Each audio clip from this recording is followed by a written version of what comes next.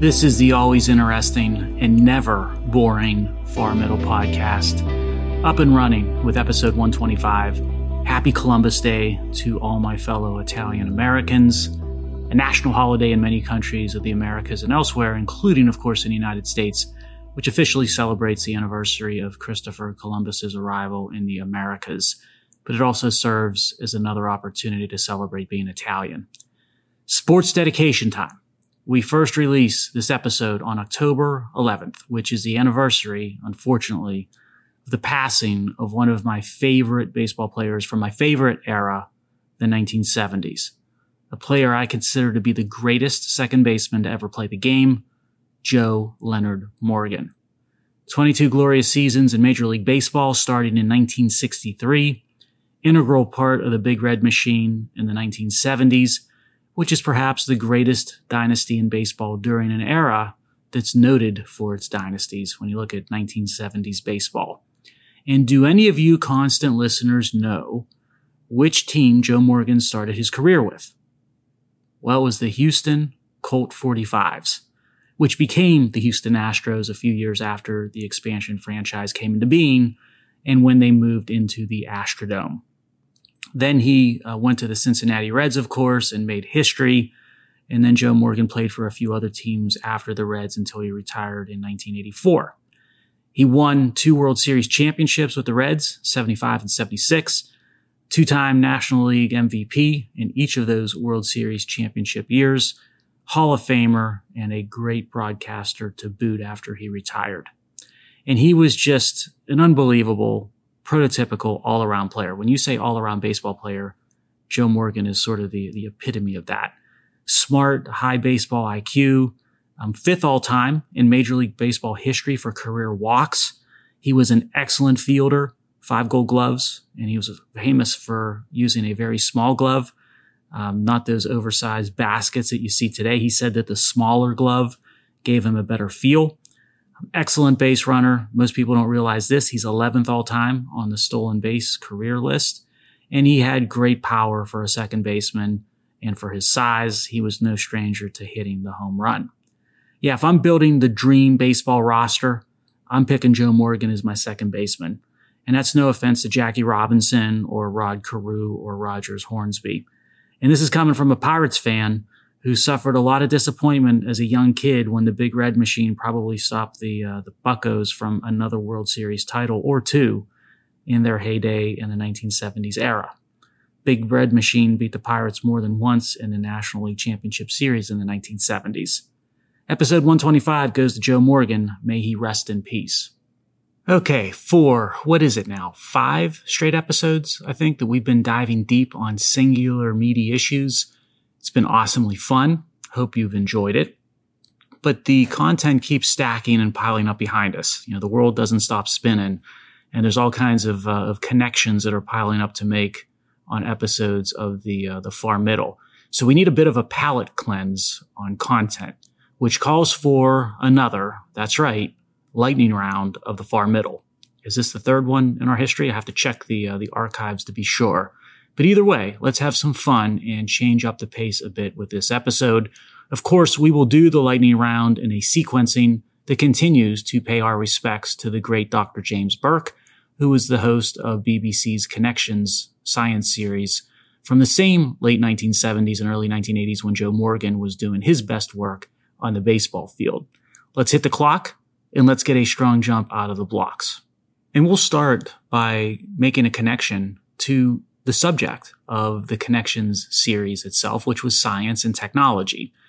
A lot has changed in the world of science since particularly the pandemic has come and gone. And much of that change, unfortunately, is not for the better. It's been for the worse. And when you hear claims that we should be following the science, today that's almost laughable when you consider the extremely poor quality of much of what the science constitutes, again, these days. There's a gentleman by the name of John Ioannidis who's done a lot of work and performed quite a bit of research on the issue of what's become of science and the scientific method.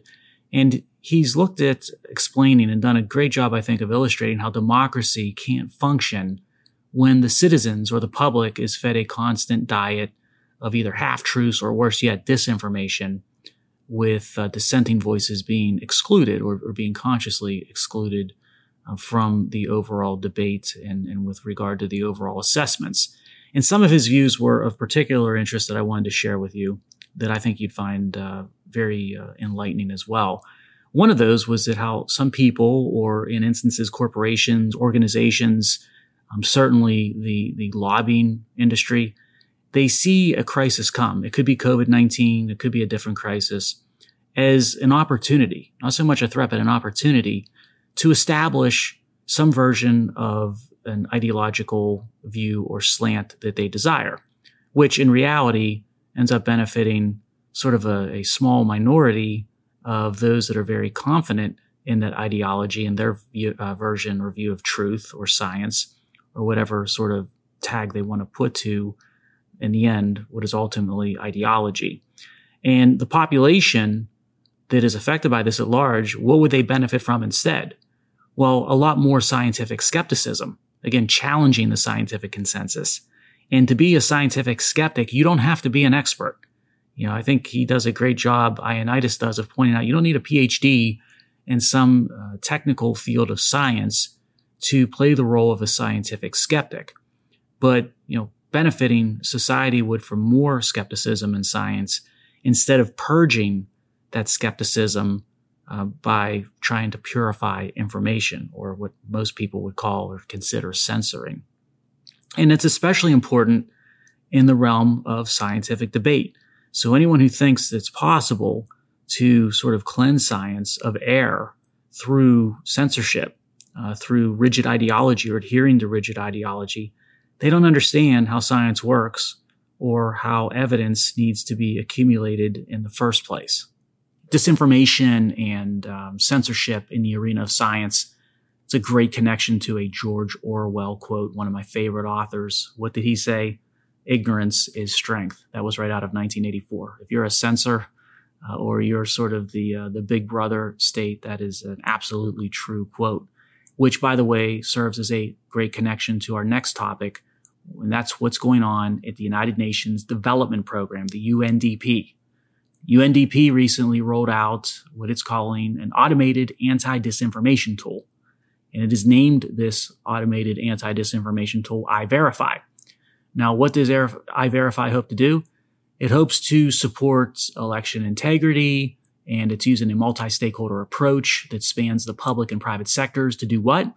Well, in the words of the UNDP, to provide national actors with a support package to enhance identification, monitoring, and response capacity to threats to information integrity. That should worry you. And the idea here with iVerify is that anybody will be able to send articles to the iVerify team of supposedly local highly trained fact checkers, and that team will determine if an article is true or not. Well, that sounds like Big Brother, and that sounds like censorship to me. There's a website for UNDP, and that website makes the case for iVerify as an instrument against what they deem as information pollution. Now, what's information pollution? They say that's an overabundance of harmful, useless, or otherwise misleading information that blunts the citizen's capacity to make informed decisions. Basically, we'll tell you what you need to know and when you need to know it. And this subsequent censorship that could ensue from iVerify of things like dissenting perspectives and maybe inconvenient information that's inconsistent with the ideology, the preferred ideology, that obviously would have not just the approval and the stamp of the UN, but along with it, the global international reach that the UN enjoys. So pretty serious and sobering stuff from the UNDP and iVerify.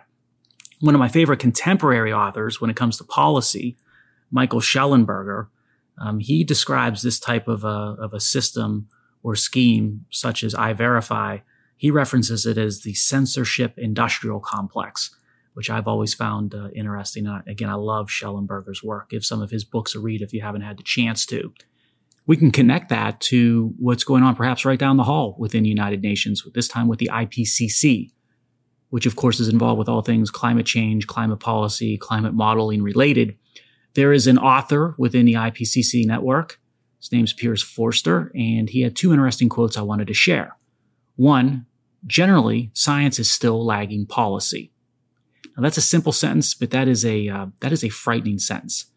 It tells you from the perspective of IPCC or those leading it that science is subservient to policy, and it should be the other way around. Science should inform policy or help make informed policy. I thought that was a very interesting, although simple sentence. Second quote from Mr. Forster: "We need a living laboratory mentality to test ideas in open and transparent ways to really learn about how to transform society. Otherwise, we'll be going with technologies according to who shouts loudest rather than the best." Another frightening quote: "A living laboratory mentality to test ideas that affects everybody and everyone when it comes to energy sort of access and energy affordability, with policies that affect quality of life for billions of people on the planet. I don't think we want to just sort of do a ready, fire, aim type approach. Let's think things through. And again, have science, have data, technology help inform policy versus giving a go at certain policies that favor certain ideologies and then figuring it out as things play out from there. Less than optimal, to say the least." The United Nations efforts these days serve as a great connection to what's going on at the World Bank. The World Bank has a new leader, Mr. Banga, who is an American, by the way, an American businessman. And he is now running the World Bank, and he is going to be leading a charge of an effort to expand lending capacity through the World Bank to fight climate change. That's now the top priority of the World Bank. And that means that the World Bank and the lending sort of vehicles that it uses is going to have to tolerate more risk by making additional loans with its existing funding. So it's going to amp up the risk with lending to nations to help fight climate change. Now, a lot of developing nations, interestingly, they're pretty cautious of the climate change effort in financing because they worry that it's going to result in fewer resources for helping to reduce poverty, and it might sort of prohibit or limit the ability to address other economic development programs. And I'm with them on those concerns. I agree wholeheartedly. But that's not going to deter the World Bank or its new leader. Mr. Banga, in a speech recently, said that we're going to need to get the private sector to be a constructive player in this mission, using his words.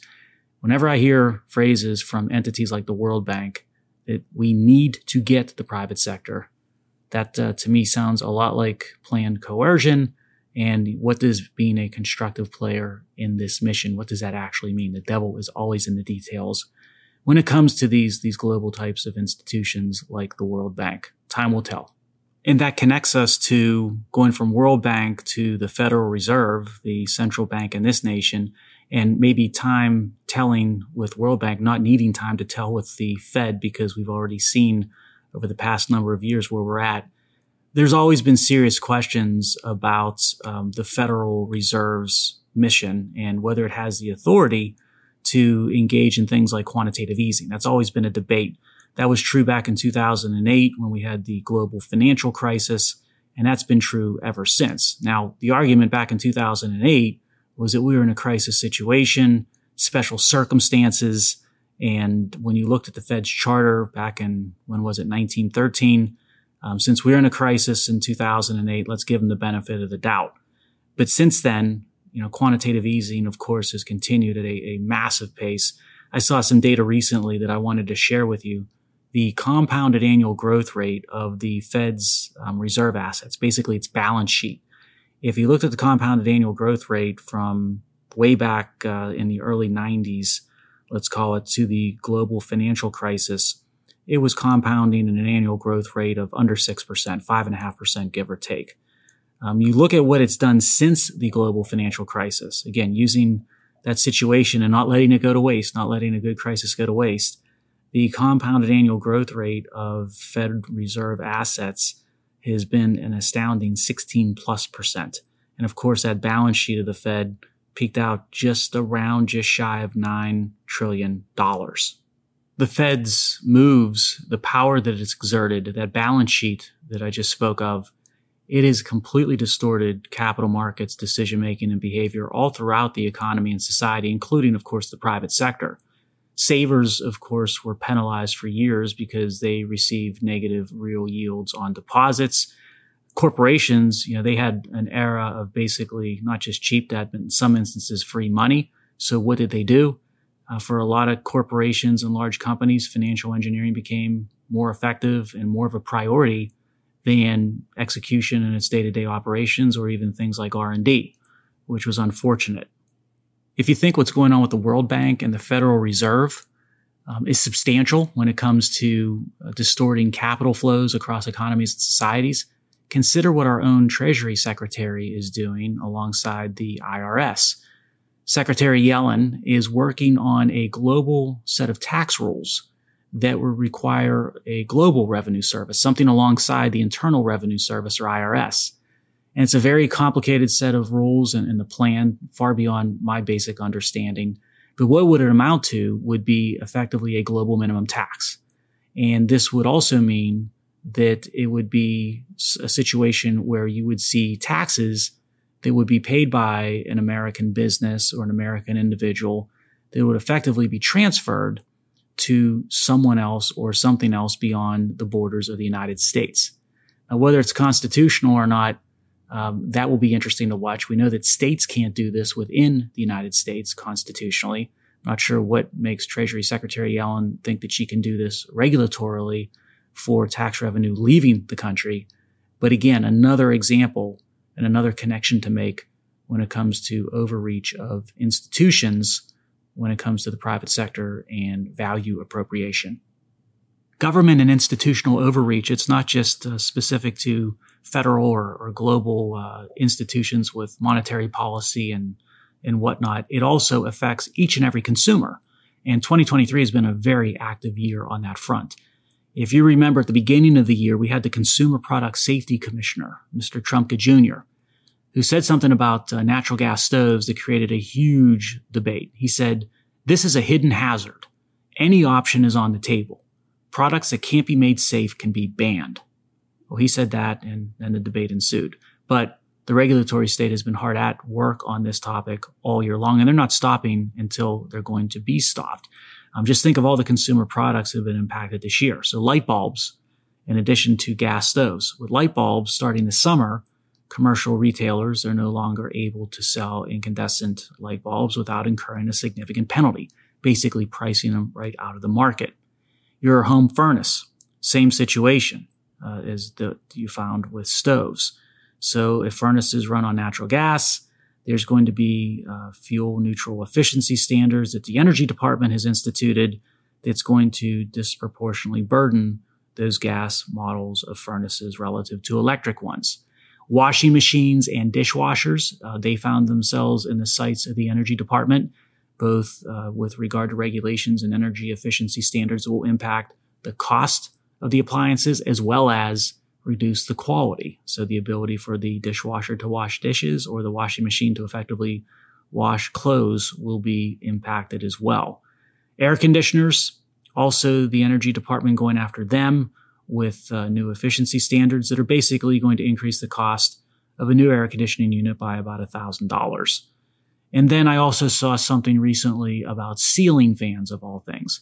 So anything in your home that you plug in or that is wired or that utilizes something like natural gas as a fuel source, your government, through entities like the Energy Department, is finding more and more creative ways under cover of human health concerns or code red, climate change, that type of thing, to make it either more scarce, more costly, or less efficient, or all of the above. If you're concerned what's going on with government regulation and the appliances in your home, well, you got to make a connection because you ain't seen nothing yet when you consider what's going on with government regulations in the car in your driveway. The new proposed regulations on auto emissions from the EPA are going to require that 60% of new car sales be EVs by 2030 and 2/3 be EVs by 2032. You compare that to what we got today, 6% of the cars on the road were EVs today, and they have little to no environmental benefit when you look at the reality of their footprints and emission profiles. Plus, there's also this issue of efficiency. We saw this with washing machines and dishwashers, same with EVs. Gas-powered cars, you can refuel those in 5 minutes at a gas station? But when you recharge an EV, it takes 45 minutes. And if somebody's in front of you at the charging station, that can double. the wait time. And by the way, you don't want to let your EV battery level go below 20% for margin of safety. So that also cuts down on effective range as well. Now, when you start to look at the implications, run some of the math on these regulations and government's heavy-handedness when it comes to consumer choice, the private sector, you see how absurd this is becoming. The Department of Transportation, I can connect to this for you next to illustrate it. $26 million Department of Transportation wants to give to the state of North Dakota for EV charging stations. Now, that works out to $68,000 per registered EV in North Dakota. Ridiculous. Alaska's not much better. It's going to get $52 million for charging stations from Department of Transportation. That works out to about $40,000 per registered EV in Alaska. And this also, of course, connects to policy moves and what's going on in our large urban areas and big cities. We can connect to New York City, which recently instituted its congestion pricing in parts of Manhattan that works out to over $20 per vehicle. But that's nothing compared to what's going on with the Roosevelt Hotel in New York City. Now, that's a 100-year-old institution. It's got a great history. A lot of movies had scenes that were shot there. The NFL draft was held there decades ago. So the Roosevelt Hotel is about as historic as it gets in New York City. But now it is serving as an asylum seeker arrival center for New York. And that means that New York City is going to, or is paying the owners of the hotel, which by the way is Pakistani International Airlines, a corporation, about $200 a night for about 1,000 rooms over a multi-year period. You run the math, that works out cumulatively to over $200 million of a transfer payment from the city of New York or the taxpayers who are paying taxes to New York City to effectively Pakistani International Airlines, so that the Roosevelt Hotel, that iconic symbol in many ways of New York City and that rich history of over a century, can basically fulfill the role as an asylum seeker arrival center. Now, we've been making all these connections of inefficient government and heavy-handedness of a regulatory state, but there are positive connections to make, and I'll give you one. Florida, it's got a state budget that's about half of New York's state budget. So Florida spends about half the dollars that New York does on an annual basis. But guess what? Florida's got 2 million more people. So government can be efficient, or at least much more efficient than some of these poor illustrations or examples of connections that we've been making. But overall, we do have a major problem when it comes to government accountability. And I can make that point connecting to what's going on with the federal government, which has been a big part of the problem. There's 2.2 million civilian employees in the federal government, so that excludes the military. But of those 2.2 million civilian employees, only 4,000 of them are political appointees that the president can basically not just appoint, but remove at will. The rest, the vast majority, are career bureaucrats. And those career bureaucrats, they're not elected by the American people. They're not appointed by the president, who's elected by the American people. And they're making more and more major policy decisions that are affecting everyone's lives. So the civil service protections that are in place, it makes removing these employees incredibly difficult. I mean, to remove a civilian federal employee for cause is damn near impossible. And guess what? Those civil service employees, they know that. When the bureaucratic state realizes that there's not going to be a culture of accountability or consequences for things like expanding power base or mission creep, then you start to see illogical outcomes. And I'll give you an illustration that can serve as our next connection. The U.S. Agency for International Development said earlier this year it's going to issue grants to companies that source critical minerals, not from the United States, but from the Democratic Republic of the Congo. And companies would get these grants that were willing to support the miners in that nation. Now, the Labor Department of our own federal government is also working with officials in that nation, the Congo, to help improve working conditions and oversight. There was a quote from the official here of our federal government that I found to be interesting. "We are building a pipeline of Congolese investment opportunities to attract more U.S. investment into the DRC, Democratic Republic of Congo." That was from an official at the Agency for International Development. So again, on one hand, you've got the bureaucratic state in the United States with the federal government working night and day to eradicate the jobs of domestic miners, whether they be coal miners or other types of domestic energy jobs, and at the same time working night and day to concern themselves with what's going on with the job situation and labor standards in the DR Congo. Doesn't make much sense, but there you have it in today's regulatory state run amok. And the lack of accountability in the bureaucratic state, mission creep, etc., that bleeds into geopolitics. A great connection to show that's the case is this back and forth debate that's going on with climate change negotiations between China and the United States. You know, it's sort of hit a tough period here with Taiwan and whatnot, but you've got our own Secretary of State, Mr. Blinken, who has said that suspending climate cooperation doesn't punish the United States. It punishes the world, particularly the developing world. I don't agree with that. In fact, I've got a 180-degree opposite view. I think suspending climate cooperation between China and the United States, especially as United States officials define that cooperation, will actually help the developing world. But that's neither here nor there. There was a good exchange in bar between the two countries that followed that. There was a quote from, I believe it was the ambassador, U.S. ambassador to China, who said, the U.S. is acting on climate change. But then on social media, you had China's foreign ministry tweet back, or X back, whatever you call it these days. Good to hear. But what matters is, can the U.S. deliver? So in some ways, I think and find that China's almost goading us into sort of poor decisions in our zest to get to some sort of climate accord or climate agreement with China. And by the way, Washington and the Americans, we're still insisting that climate is a standalone issue when it comes to discussions and negotiations with China.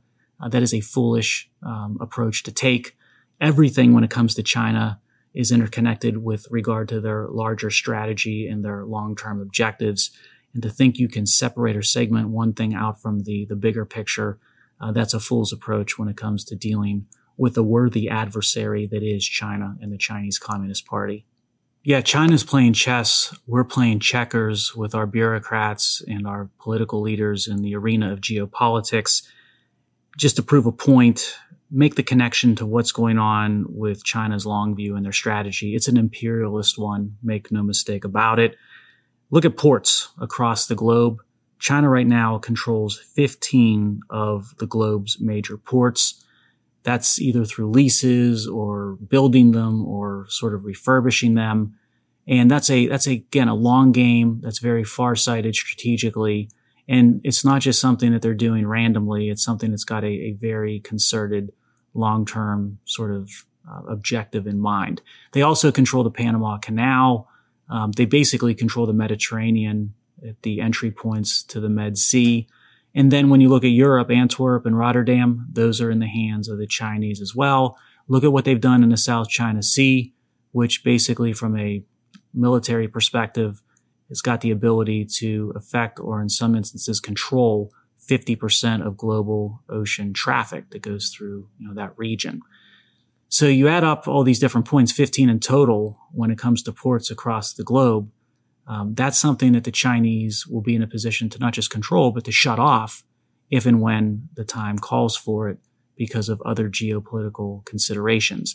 And be well assured that they'll make those decisions in their best interests and not with respect to certainly the United States or Western Republican democracy's best interests, nor in the interest of what's best for the world when it comes to climate or Code Red. Man, we are already out of time. That's the nature of the lightning round on the far middle. Could keep going for another hour, but we'll save those for subsequent episodes. One last connection to make for you. Just proof positive that if government is minimal and it stays out of the way, the free market, private enterprise, individual achievement, those things do really great things for society. Since 1980, the global population has grown 75%. And guess what? The cost of 50 crucial life-sustaining commodities, they dropped 75% over the same period of time. Proof positive that minimal government coupled with individuals being able to achieve in a free market, that's the formula for success for society and for cultures all over the globe. One final note, happy birthday, October 11, to a Pittsburgh legend, Art Blakey, great jazz drummer, the creator of the Jazz Messengers, one of the brightest lights in the history of jazz. We'll talk again next week for episode 126. Until then, whether you're listening to jazz or otherwise, stay safe.